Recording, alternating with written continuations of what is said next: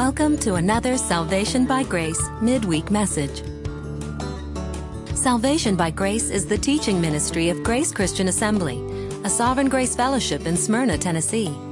Remember to visit our website at salvationbygrace.org. Now, here's our pastor and teacher, Jim McClarty.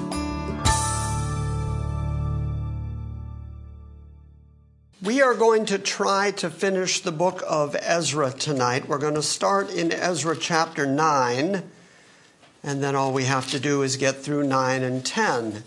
Sounds like an easy enough task. However, there is also an internal controversy introduced in these two chapters.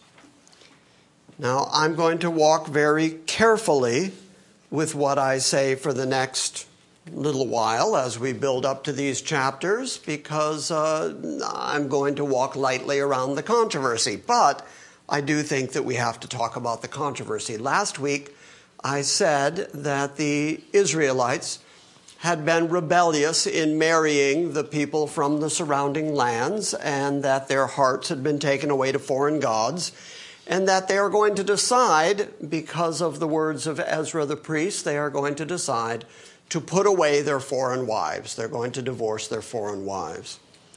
And then I said last week, and in order to understand that, we're going to talk about divorce only in as much as we need to understand it to get through this passage.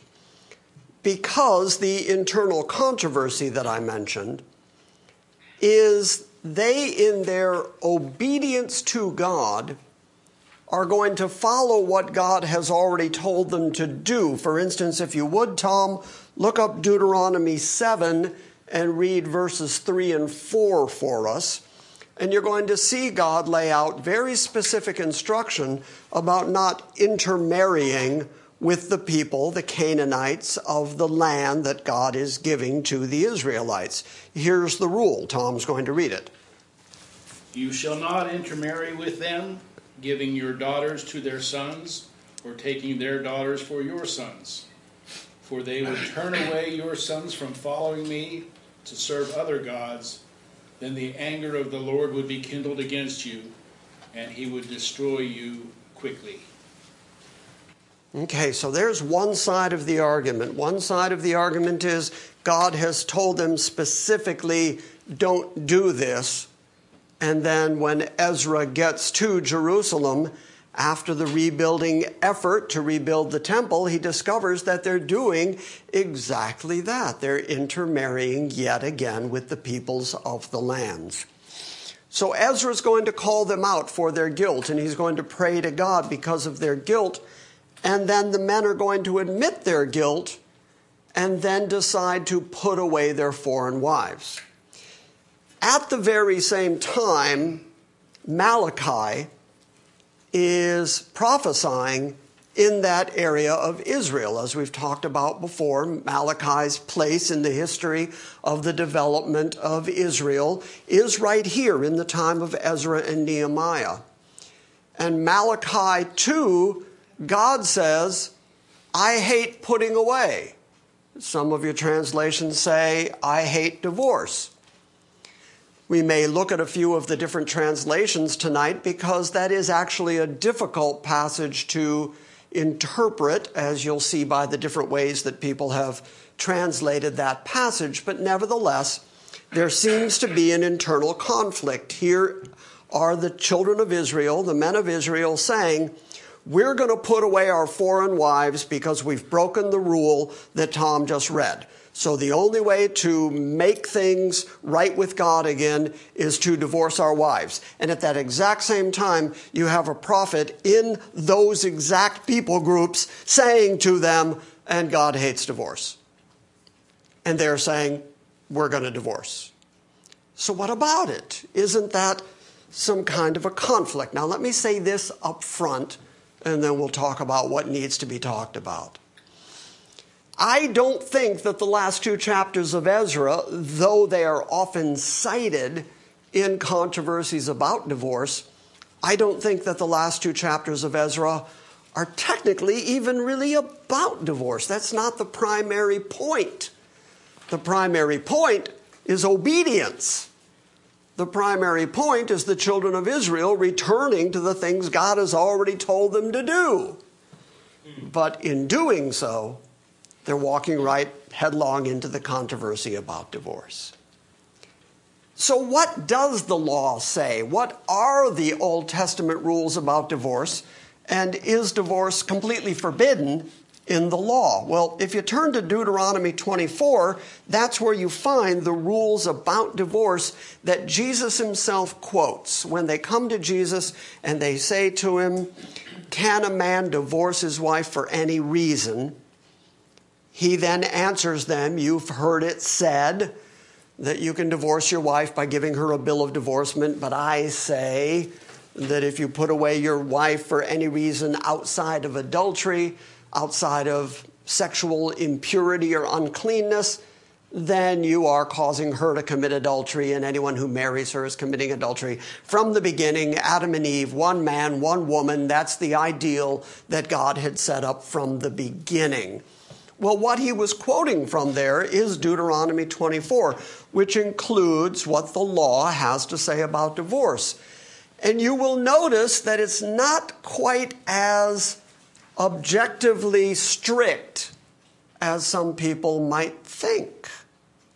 For instance, the law says, starting in chapter 24, verse 1, "When a man takes a wife and marries her, and it happens that she finds no favor in his eyes because he has found some indecency in her," most commentators will tell you that he's talking about sexual impurity at that point, "then he writes her a certificate of divorce, puts it in her hand, and sends her out from his house." Well, that's kind of what Jesus was getting at.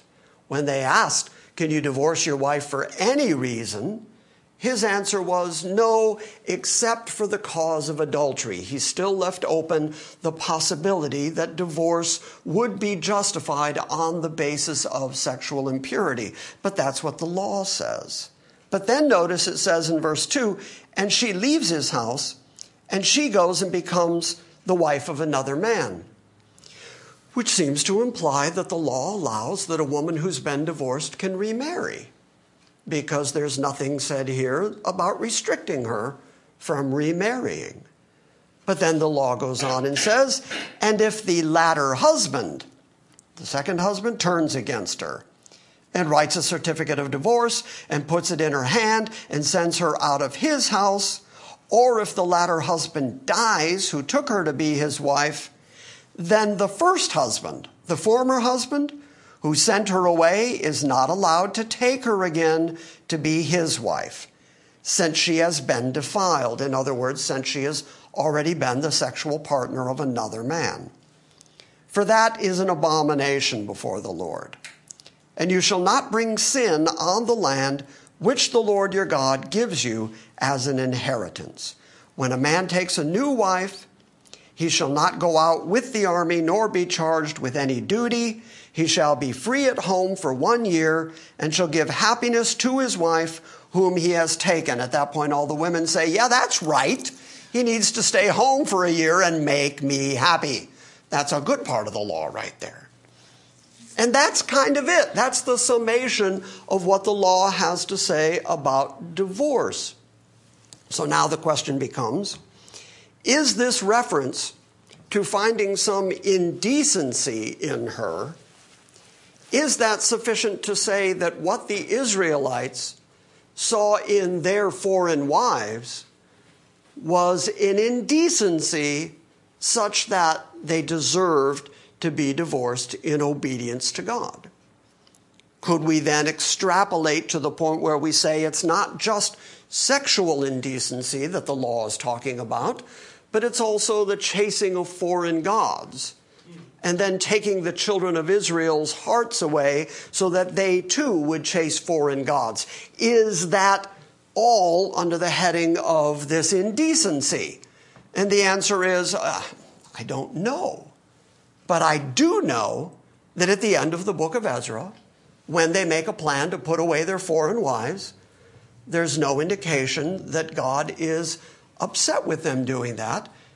There is every indication that he's accepting that that's what they're going to do, because Ezra doesn't counter them in any way. And yet you have, at the exact same time, Malachi saying God hates divorce. So what about that? Well, that got me thinking again. I kept coming around and around in the same circle, so I started thinking about that phrase, God hates divorce. Now, if you, in your life, in Christian circles, have ever been divorced, and I just pray you haven't, because it's just a horrible and ugly thing, which anyone who's been divorced will tell you. I'm certainly not up here advocating for divorce, even if it sounds like I'm saying, well, you know, the law kind of says, and Jesus kind of says, and Paul kind of leaves open, if the unbeliever leaves, let him leave. I am not advocating for divorce. But I also can't tell you the number of times that people have discovered that I am divorced. Of course, I make no secret of it. It's right on my blog. I'm very open about the fact that 14 years ago, my marriage was dissolved. And I can't tell you how many people have written to me and said, well, you know, God hates divorce. And that's always the phrase that Christians seem to throw at other Christians. In my experience within the church has a tendency to shoot its wounded. And so whenever they find somebody who has been wounded, they're very quick to pounce in a very legalistic way, take some phrase out of context and say, well, you are now an even worse sinner. It's not bad enough that your marriage has blown up on you, but you're also extra guilty because God hates divorce. Except that if you go back and read it, there is some controversy about what that verse actually means, because the opening words of that verse in Hebrew aren't real clear about the pronoun. What we know in that verse is someone hates, there's a hating going on, and there's a putting away of wives going on, and some translations say it's God who is the one who's doing the hating. Some translations say that God hates not only the divorce, but the person who did the divorce. So now you've got God hating people as a result of it. But then some translations say that the person who did the divorce is the one who is the hating one, and the person he has hated is the wife he has put away. So turn over to the book of Malachi real quick. Malachi chapter 2, if you would. And we're going to start reading, just to put it in context. We're going to read starting at verse 13. Now remember that Malachi is saying this right in that time period where the children of Israel have all agreed across the board to put away their foreign wives. So verse 13, and this is another thing you do. You cover the altar of the Lord with tears, with weeping and with groaning, because he no longer regards the offerings or accepts it with favor from your hand. So in other words, people are bringing their offerings. They think it's going to make everything okay between them and God. And yet God continues to correct them and to punish them. And so they end up at the altar just weeping, please God, but they haven't yet cleaned up their own lives. And so they don't even see their own guilt. Verse 14, and yet you say, for what reason? So why isn't God accepting the favor of my hands? You'll say, for what reason? Because the Lord has been a witness between you and the wife of your youth, against whom you have dealt treacherously, though she is your companion and your wife by covenant. But not one has done so who has a remnant of the Spirit. And what did that one do while he was seeking a godly offspring? Take heed then to your spirit, and let no one deal treacherously against the wife of your youth. Now the NASB says in verse 16, for I hate divorce, says the Lord, the God of Israel, and him who covers his garment with wrong. Some of your translations will say with violence, and that's really what the Hebrew word is there. It's the word for violence. Says the Lord of hosts. So take heed of your spirit that you don't deal treacherously. So here is God saying that putting away wives for just any cause is a way of dealing treacherously with them, causing them harm and violence, and they are your garment. They are part of you. And here you are dealing treacherously with them. So God says, for I hate divorce, according to the NASB. So verse 17 says, you have wearied the Lord with your words. And yet you say, how have we wearied him? In that you say, everyone who does evil is good in the sight of the Lord, and he delights in them. Or, where is the God of justice? Okay, so there's the context of verse 16. Now let me read you a couple different translations of verse 16, because as I said, in the Hebrew language, the actor, the pronoun, is not that clear. It might be God saying, I hate divorce. But it also might be that the person who is divorcing his wife is the one who is showing treacherous hate to the one that he's divorcing. Here's what the different translations say. The NIV, I don't know if any of you have a New International Version with you, but you'll read, the man who hates and divorces his wife, says the Lord, the God of Israel, does violence to the one he should protect, says the Lord Almighty. So be on your guard and do not be unfaithful. Okay, does that say God says I hate divorce? No. Well, no, that's because different people are dealing with different ways to render these Hebrew words that are not all that exact. The English Standard Version says, for the man who does not love his wife but divorces her, says the Lord, the God of Israel, covers his garment with violence, says the Lord of hosts. So guard yourselves in your spirit and do not be faithless. The King James Bible does say, for the Lord, the God of Israel, saith that he hateth putting away. For one covereth violence with his garment, says the Lord of hosts. Therefore take heed to your spirits, that ye deal not treacherously. The Christian Standard Bible says, if he hates and divorces his wife, says the Lord God of Israel, he covers his garment with injustice, says the Lord of armies. The Contemporary English Version says, the Lord God all-powerful of Israel hates anyone who is cruel enough to divorce his wife. So take care and never be unfaithful. Now, in that one, that's even a tougher standard, because if you divorce your wife, God hates you. It's not just God hates the divorce, but God hates you, according to a Contemporary English Version. The Holman Christian Standard Bible says, if he hates and divorces his wife, says the Lord God of Israel, then he covers his garment with injustice. The International Standard Version says, indeed, the Lord God of Israel says that he hates divorce along with the one who conceals his violence by outward appearances, says the Lord of the heavenly armies. The NET Bible, the New English Translation, has I hate divorce, says the Lord God of Israel, and the one who is guilty of violence. The Jubilee Bible, published back in the year 2000, says, he that rejects her, sending her away, said the Lord God of Israel, covers the violence with a garment.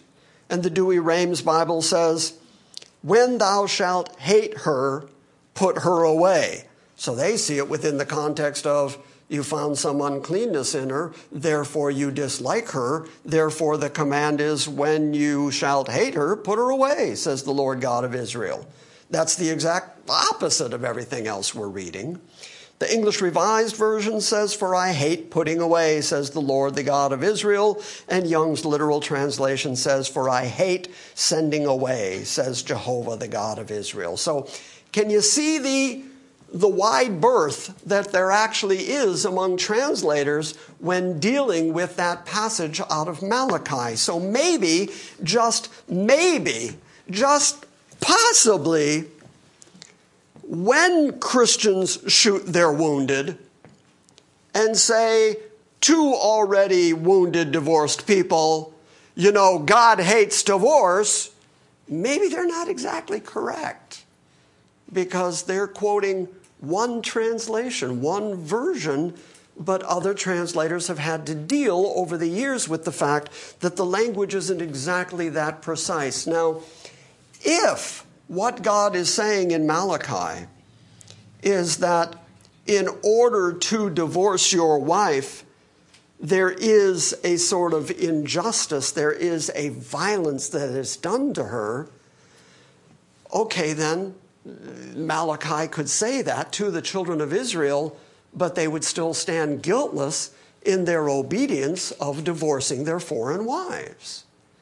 You'll also notice that the language is the wife of your youth and the wife of the covenant. There are some commentators who say that that phrase, the wife of the covenant, means since God said you can only marry within Israel, those would be children, daughters of the covenant that God made with Israel. So those would be daughters of the covenant. You've married a wife of your youth within the covenant. Or he's saying that you made her a promise and that the marriage promise formed a covenant between you and her. Again, commentators just aren't that sure. What does all this mean? What's the point of me going through all this? Well, you're going to see Israel now, starting in the last chapters of Ezra, you're going to see them agree to widespread divorce. And yet it seems okay. And yet it seems to be an act of obedience to God because they've broken the rule that God has already given them that they're not to marry foreign wives. How do you deal with all that? How do you reconcile all of that? I don't know. It just exists. It's all in the Bible, and I have to be honest enough to say to you, this exists. This seems to be a conflict, but maybe it's not. And maybe God, probably God, understands the human condition well enough to know that sometimes things happen that, though they may be painful, though they may be even wrong, he's sympathetic to the fact that they happen because they're just painful things that happen. Maybe. Yes, Sandy? I see it as being reconciled in this age of grace. We have to distinguish between law and grace. God loves us according to the New Testament unconditionally, and he saved us by his mercy and all that. So now we have a major conflict. So that doesn't apply to us, I don't think. Right. I agree with everything you just said, if I understand everything you just said. We are in the new covenant, and therefore our standing before God is a matter of grace. But Israel was under the law, and Israel was being sent prophets and a priest like Ezra to bring them back to obedience to God's law. And that's why all of these passages that I've looked at tonight all show you the obligation and the mindset that the Israelites were under. And at the very moment that they had a prophet, Malachi, saying to them that they were guilty because of the way they were treating their wives, and yet they were putting their wives away, the very thing that some translations say God hated, leads me to believe that since they were there to actually hear it and actually comprehend it, that whatever they heard from Malachi fit what they were about to do in putting away their wives. I don't believe there was an actual conflict. You can find commentaries that pose a conflict. You can even find atheistic websites that point out these two things and say, well, look, here's God saying, I hate divorce, and here's Israel saying he's divorced, and God didn't do anything to them. So, therefore, they conclude the Bible's not true. All I'm trying to prove is, by going through all of this tonight, is that what we're about to read in Ezra apparently was not in conflict with what Malachi was saying, and that Malachi was saying they were guilty for the way they were treating their Israelite wives, the wives of the covenant. But God had already told them, don't marry foreign wives. And when they married foreign wives, it was an act of obedience to put them away, even though God had said, I hate divorce, or some version of that. So I don't think that the I hate divorce rule is universally applicable.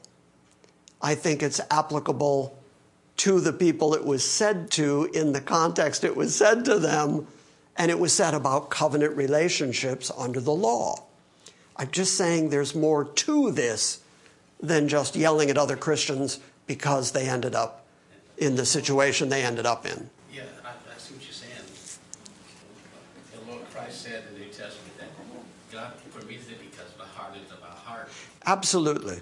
When they asked Jesus about it, he said, Moses permitted divorce because of the hardness of your hearts. So divorce was never God's intention, never God's plan. One man, one woman for life, that was always the godly standard. So again, like I said at the beginning, I'm not advocating for divorce. But in what we're about to read, and now we're going to read, so go to Ezra chapter 9. But in Ezra, it seemed appropriate. Okay? Any other questions about that? Let's just get that all out on the table. Okay, so let's start at Ezra chapter 9. And there's a good deal of reading to be done in the next 15 minutes. So I had better pick up the pace. Now, when these things had been completed, the princes approached me, Ezra says, writing in the first person, saying, the people of Israel and the priests and the Levites have not separated themselves from the peoples of the lands according to their abominations. Those of the Canaanites, the Hittites, the Perizzites, the Jebusites, the Ammonites, the Moabites, the Egyptians, and the Amorites. For they have taken some of their daughters as wives for themselves and for their sons, so that the holy race, that's be Israel, the separated covenant people, the holy race has intermingled with the peoples of the lands. Indeed, the hands of the princes and the rulers have been foremost in this unfaithfulness. And when I heard about this matter, I tore my garment and my robe, and I pulled some of the hair from my head and my beard, and I sat down appalled. Then everyone who trembled at the words of the God of Israel on account of the unfaithfulness of the exiles gathered to me, and I sat appalled until the evening offering. But at the evening offering I arose from my humiliation, even with my garment and my robe torn, and I fell on my knees, and I stretched out my hands to the Lord my God, and I said, O my God, I am ashamed and embarrassed to lift up my face to thee, my God. For our iniquities have risen above our heads, and our guilt has grown even to the heavens. Now, by the way, was Ezra guilty of any of this? Was he directly guilty? Had he done any of this? No. No, but in interceding for the people, he went just as Isaiah did and said, I'm a man of unclean lips and I dwell among a people of unclean lips. When being a representative of Israel, they go to God and say, we the people, we are all guilty collectively because God dealt with Israel collectively. So verse 7 says, since the days of our fathers to this day, we have been in great guilt. And on account of our iniquities, we, our kings and our priests, have been given into the hands of the kings of the lands, to the sword, to captivity, and to plunder, and to open shame, as it is this day. But now, for a brief moment, grace has been shown from the Lord our God to leave us an escaped remnant, to give us a peg, like a tent peg, in his holy place. that our God may enlighten our eyes and grant us a little reviving in our bondage. So Ezra is saying, I recognize that we've been in Babylon for the last 70 years, and we deserve that bondage because we're nothing but guilty continuously. And now here you've given us this grace. You've been kind to us, though we don't deserve it. And you've brought us back here to the place where your worship rightly ought to be. And we're like a tent peg. We're a remnant that's driven into the ground here at your temple. And that's just a matter of your kindness and your grace. And yet, despite you doing all that for us, what are we doing? We're still rebelling. We're still guilty. Verse 9, for we are slaves. They've been in bondage. They're still under the rule of the Persian king. Yet, in our bondage, our God has not forsaken us, but he has extended loving kindness to us in the sight of the kings of Persia, to give us reviving, to raise up the house of God, to restore its ruins, and to give us a wall in Judah and Jerusalem. And now, our God, what shall we say after this? For we have forsaken thy commandments, which thou hast commanded by thy servant the prophets, saying, the land which you are entering to possess is an unclean land, with the uncleanness of the peoples of the lands, with their abominations which have filled it from end to end with their impurity.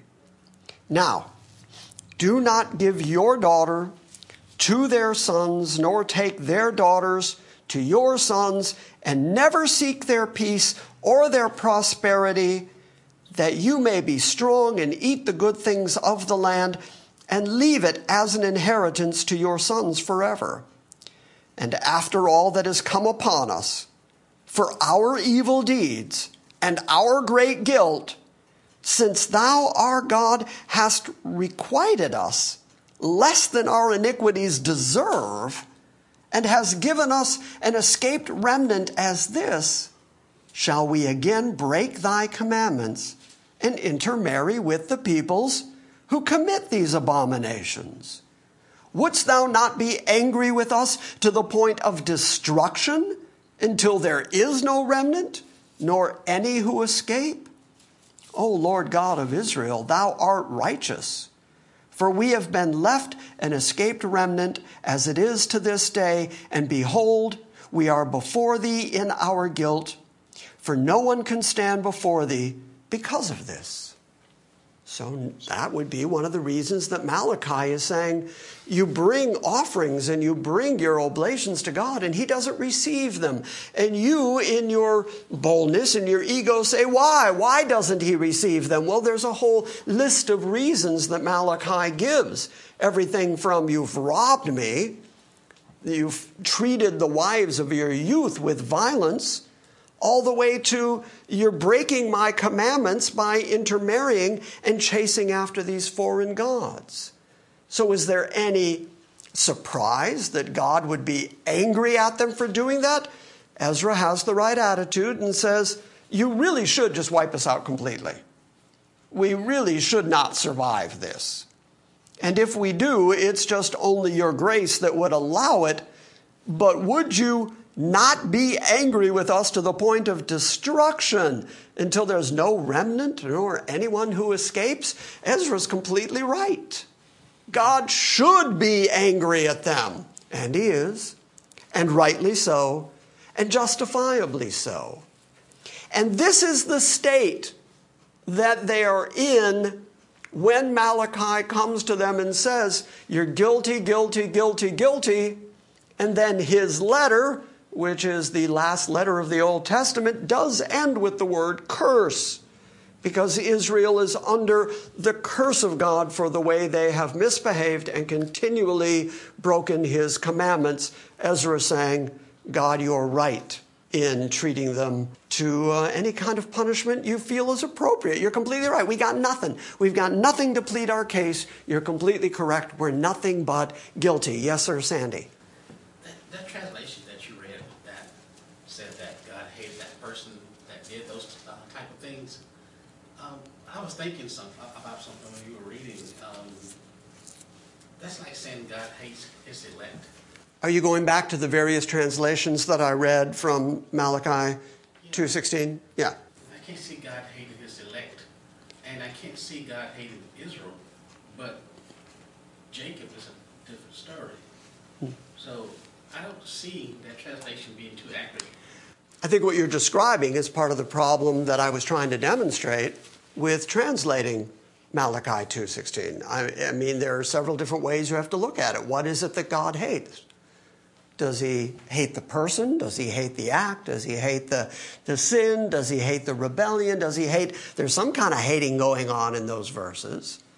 But I agree with you, if God loves you, he has always loved you, and that love is never going to change, or else God would have to admit that he made a mistake when he loved you in the first place. And then you got so bad that he had to give up on you and had no choice. So I agree with that. However, again, remember what we're talking about here is Old Testament Israel under the law, whose relationship with God is based on obedience. Even though there's flashes of grace here and there, just like Ezra said, the very fact that the remnant is back in Jerusalem is an act of grace. But still, the covenant that they're operating under is the covenant of law, the covenant of Moses. And so their obedience defines their relationship in a different way than the new covenant would define our relationship with God, which is a relationship based on grace, because we, coming into the relationship, have no goodness in us to begin with. So it has to be based on grace. Old or New Testament, it comes down to God's preserving choice in grace. Yeah. Okay, so chapter 10. We're going to have to read quickly to finish up the book. Now, while Ezra was praying and making confession, weeping and prostrating himself before the house of God, a very large assembly, men, women, and children, gathered to him from Israel, for the people wept bitterly. And Shechaniah, the son of Jahiel, one of the sons of Elam, answered and said to Ezra, "We have been unfaithful to our God, and have married foreign women from the peoples of the land. Yet now there is hope for Israel in spite of this. So now let us make a covenant with our God." In other words, let us make a promise to God that we will put away all the wives and their children, according to the counsel of my Lord and of those who tremble at the commandment of God. And let it be done according to the law. Arise, for this matter is your responsibility, but we will be with you. Be courageous and act. Then Ezra rose and made the leading priests, the Levites, and Israel take an oath that they would do according to this proposal. So they took an oath. And then Ezra rose from before the house of God and went into the chamber of Jehohanan, the son of Eliashib. There we go. And he went into the house of Dave, and Dave and Ralph got together, and they made a covenant. It would be so much easier to read that way. So they went into the chamber of Jehohanan, the son of Eliashib. Although he went there, he did not eat bread nor drink water, for he was mourning over the unfaithfulness of the exiles. And they made a proclamation throughout Judah and Jerusalem to all the exiles that they should assemble at Jerusalem, and that whoever would not come within 3 days, according to the counsel of the leaders and the elders, all his possessions should be fortified, and he himself excluded from the assembly of the exiles. In other words, they'd be locked out of their house, they'd be locked away from all their possessions, and they would be excluded from the assembly. So all the men of Judah and Benjamin assembled at Jerusalem within the 3 days. Well, yeah, naturally. And it was the 9th month, on the 12th of the month, and all the people sat in the open square before the house of God, trembling because of this matter and because of the heavy rain. Then Ezra the priest stood up and said to them, "You have been unfaithful and have married foreign wives adding to the guilt of Israel. Now, therefore, make confession to the Lord, the God of your fathers, and do his will, and separate yourselves from the peoples of the land and from the foreign wives. Then all the assembly answered and said with a loud voice, that's right, that's correct. As you have said, so it is our duty to do. But there are many people, and it is the rainy season, and we are not able to stand out in the open. Nor can the task be done in just a day or two, for we have transgressed greatly in this matter. Let our leaders represent the whole assembly, and let all those in our cities who have married foreign wives come at appointed times together with the elders and the judges of each city, until the fierce anger of our God on account of this matter is turned away from us. Only Jonathan, the son of Asahel, and Josiah, the son of Tikvah, opposed this, with Meshullam and Shabbathai, the Levite, supporting them. But the exiles did so, and Ezra the priest selected men who were heads of their fathers' households for each of their fathers' households, all of them by name. So they convened on the first day of the 10th month to investigate this matter. And they finished investigating all the men who had been married to foreign wives by the first of the first month.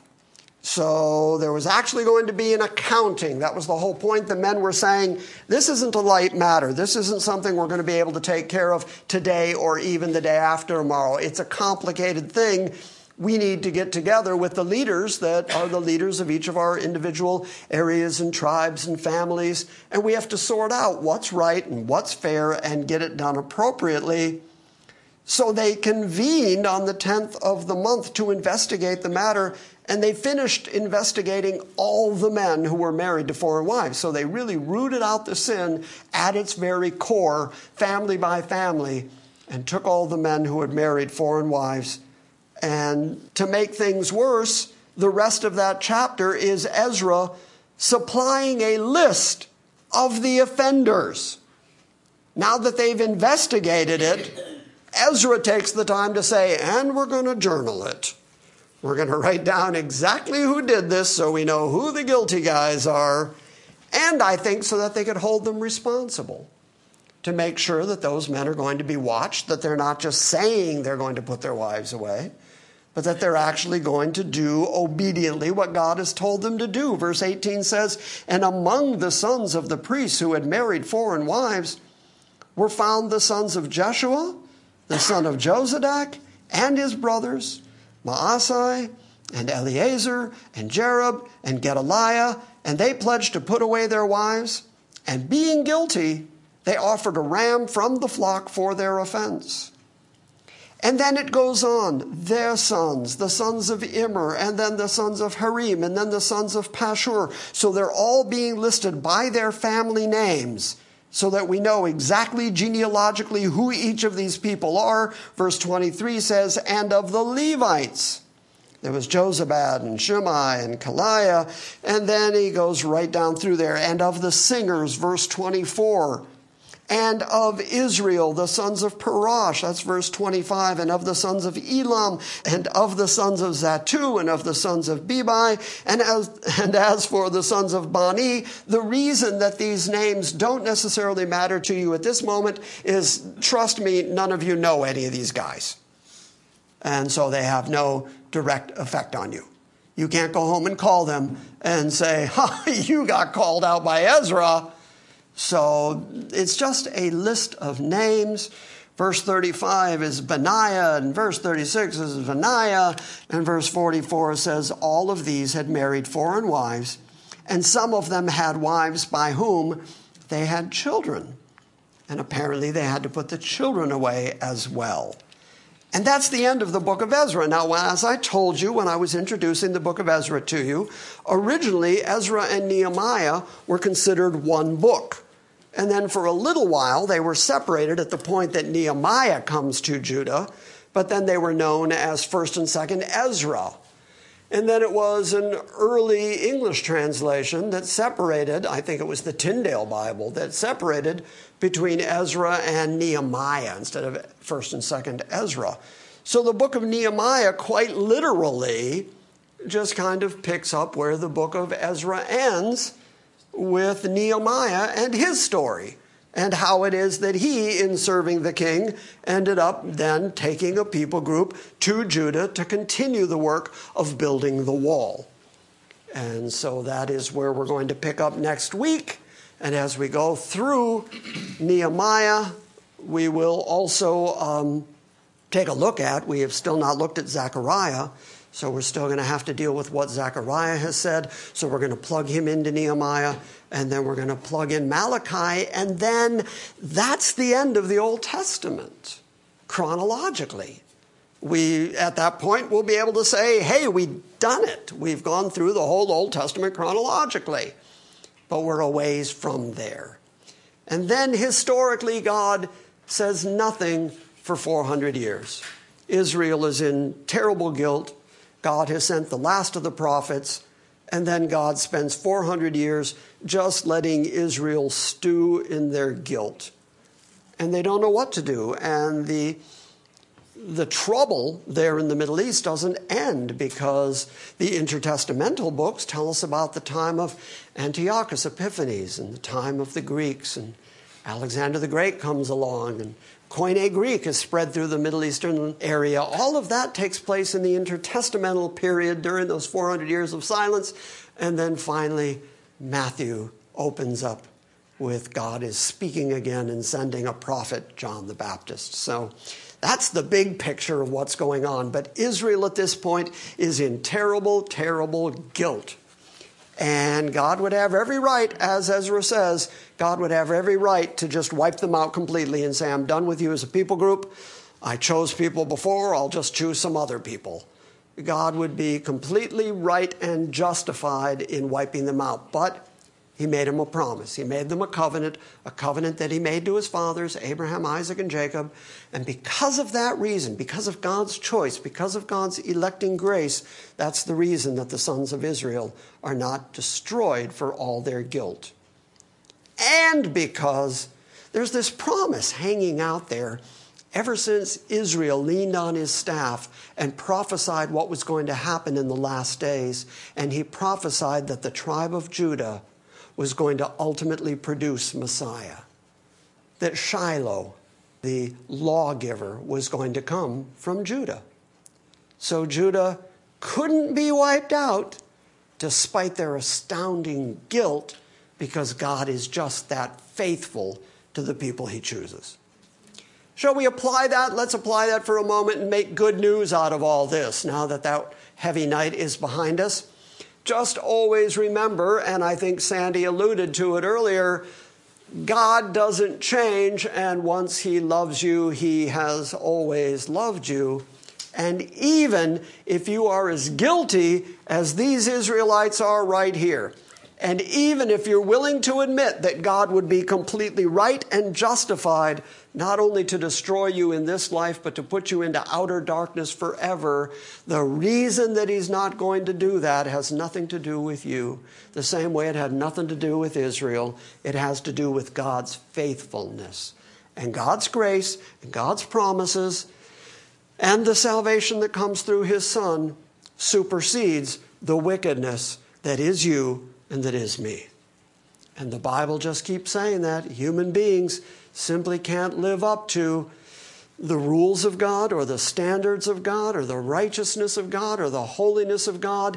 And God ought to hold them guilty, but he doesn't, because he's a covenant-keeping God who makes promises unilaterally by himself to himself. And because of those promises, he saves his people.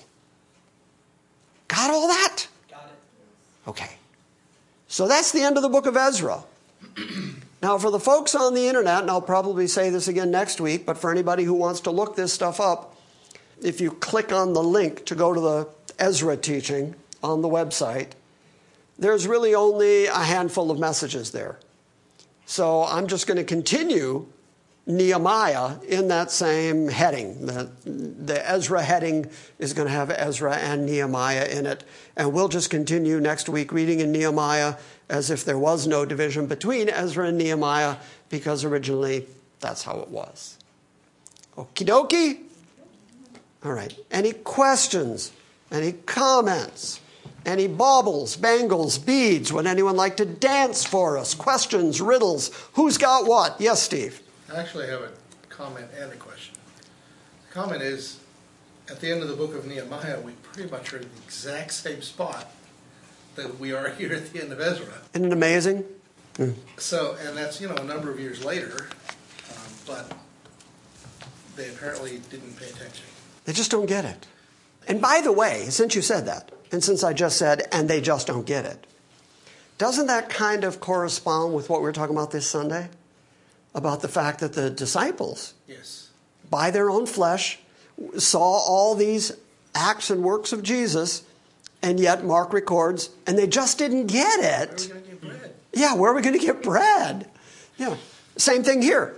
Human beings who have the revelation of God, they've had the prophets of God, the oracles of God, they have the law of God, they have every positive advantage that would allow them, you would think, to do the right thing, and yet they just don't get it.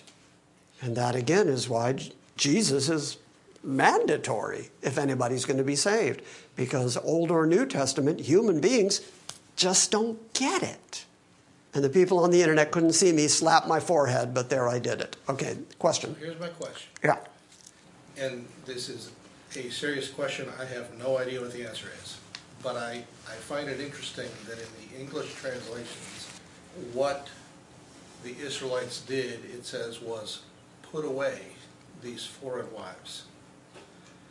And my question is, all right, was this kind of like when David put away the concubines that Absalom had slept with, and they just, they were put away. They were not ever going to get married. They were going to be off by themselves, but he still provided for their needs. Or does this really mean divorce? Well, I think the word divorce means putting away. I think it's the opposite direction. Does, but yeah. But you see examples of it all the way back to Abraham. You see God telling Abraham, put away the woman of bondage and her son. He's not going to be heir with the son of Sarah. So put him away. So God, who is, I would say, very pro-marriage, there's a stupid statement, God is pro-marriage. But even when you say that, you have to say, but there are circumstances all the way through the Old Testament where God himself says that putting away that wife is appropriate. So whether it's David, whether it's Abraham, whether it's here in the time of Ezra with the Israelites, there just are periods of time and circumstances where it's appropriate. Does that sort of kind of answer the question? no, probably not. No, I just took a leap off of what you asked. But I think it's worth digging a little bit, because there is a word, divorce. But yeah. Is that word the same word that is translated put away at another place? And I don't know the answer to that question. The modern concept of divorce is very, very different than the Old Testament concept of divorce, in as much as marriage here in America right now in the contemporary world is more a governmental structure than it is a biblical structure. God created marriage. God's the one who said, what I put together, let no man put asunder. God is the one who comes up with that stuff. But now we have created our own human definition of what marriage is, so that two men can marry, or two women, or three dogs, or whatever. Anybody who wants to get married is suddenly allowed to get married. Not yet, but that's coming. Yeah, well, it is. And I know that people will object to that, because they'll say, well, you just compared this kind of marriage to three dogs getting married, so people will rise up. But my whole point in saying it is, it doesn't matter what the world says marriage is. It only matters what God says marriage is. And God has defined marriage as one man, one woman ever since Adam and Eve. And so the pulling apart of those people that God put together is different in the Old Testament than modern concepts of divorce, because we're talking about legal entities now. We're talking about state-run entities and tax problems. What I don't see in this passage? Pardon me? You know what I don't see in this passage? What? Jewish women putting away foreign husbands. Yeah. And I don't know what the answer to that is, but the men are responsible for doing it. Maybe, just maybe, the women don't hold the same guilt as the men. Anything else? Yeah, I was going to say something. Yes. But you already said one of them, so I'll jump to my second one. I like it when that happens. Yeah, about the Abraham and Yeah, and Hagar. anyway, Yeah. I jumped to the second one. I'm jumping to the New Testament. Yeah. God hadn't changed. He still says that Paul said that if we remarry, we should remarry a Christian person and not somebody that's not in the church. Right, don't be unequally yoked. Yeah, marry within the faith. That's still an expectation of what godly marriage would be. Yeah. You still don't want to be yoked to an unbeliever. Unhappiness must ensue in those cases. And then there's going to be trouble raising the children. Anything else? Okay, now, across the board. Did I handle that okay? Yeah. I think you handled it about as well as it could be handled. Oh, well, good. I got one good vote out of it. I appreciate that. Everybody else okay with it? Because I certainly, I'm going to say this one more time, I don't want, when you leave here tonight, to think in any way that Jim was either advocating divorce or justifying divorce or saying, but it's a simple reality in the Old Testament that apparently it's appropriate in certain circumstances. Yes, ma'am. Would it be logical to say that, like, perhaps it doesn't talk about the Jewish women because, like, when a woman marries a man, oftentimes, well, they live, you know, where the men live, right? So the men obviously married foreign women, and those women came with them to Israel. So would it follow that, like, well, maybe the Jewish women weren't in Israel, like, they weren't mentioned because the women who married foreign men maybe Out of Israel with their foreign husbands. That might very well be. Foreigners were present. So we can add all these details and try to sort it out, but anything we say is going to be a certain amount of speculation. It's also possible that, remember we were reading Deuteronomy 24 earlier this evening, and the rules about divorce within Israel included that if a woman was divorced by her husband, that she could go marry again. Well, in that society, because she didn't own anything or have anything, I think that was an act of grace on God's part that he would still provide for her after she'd been divorced, because as Jesus said, because of the hardness of men's hearts, that it was allowed, but then God would provide for the women, and the way to provide for them was to allow that they be married again. So maybe their relative guilt and responsibility within the marriage covenant is different than the man's responsibility within the marriage covenant. Maybe that's the reason. So, but again, we're speculating. Anything else? No, we're good? Okay, good. Just glad my name's not on that list. You're glad your name isn't on the list? Right. No, I'm mad that your name wasn't on the list because I could read your name. So that would have been okay with me. Probably would have been something like Stephen I or something. All right, say goodbye to the internet congregation. Bye. Thank you for listening to this week's Salvation by Grace message. We welcome your feedback and encourage you to visit our website at salvationbygrace.org. And we invite you to join us next time when we gather around the Word and study the sovereign grace of God.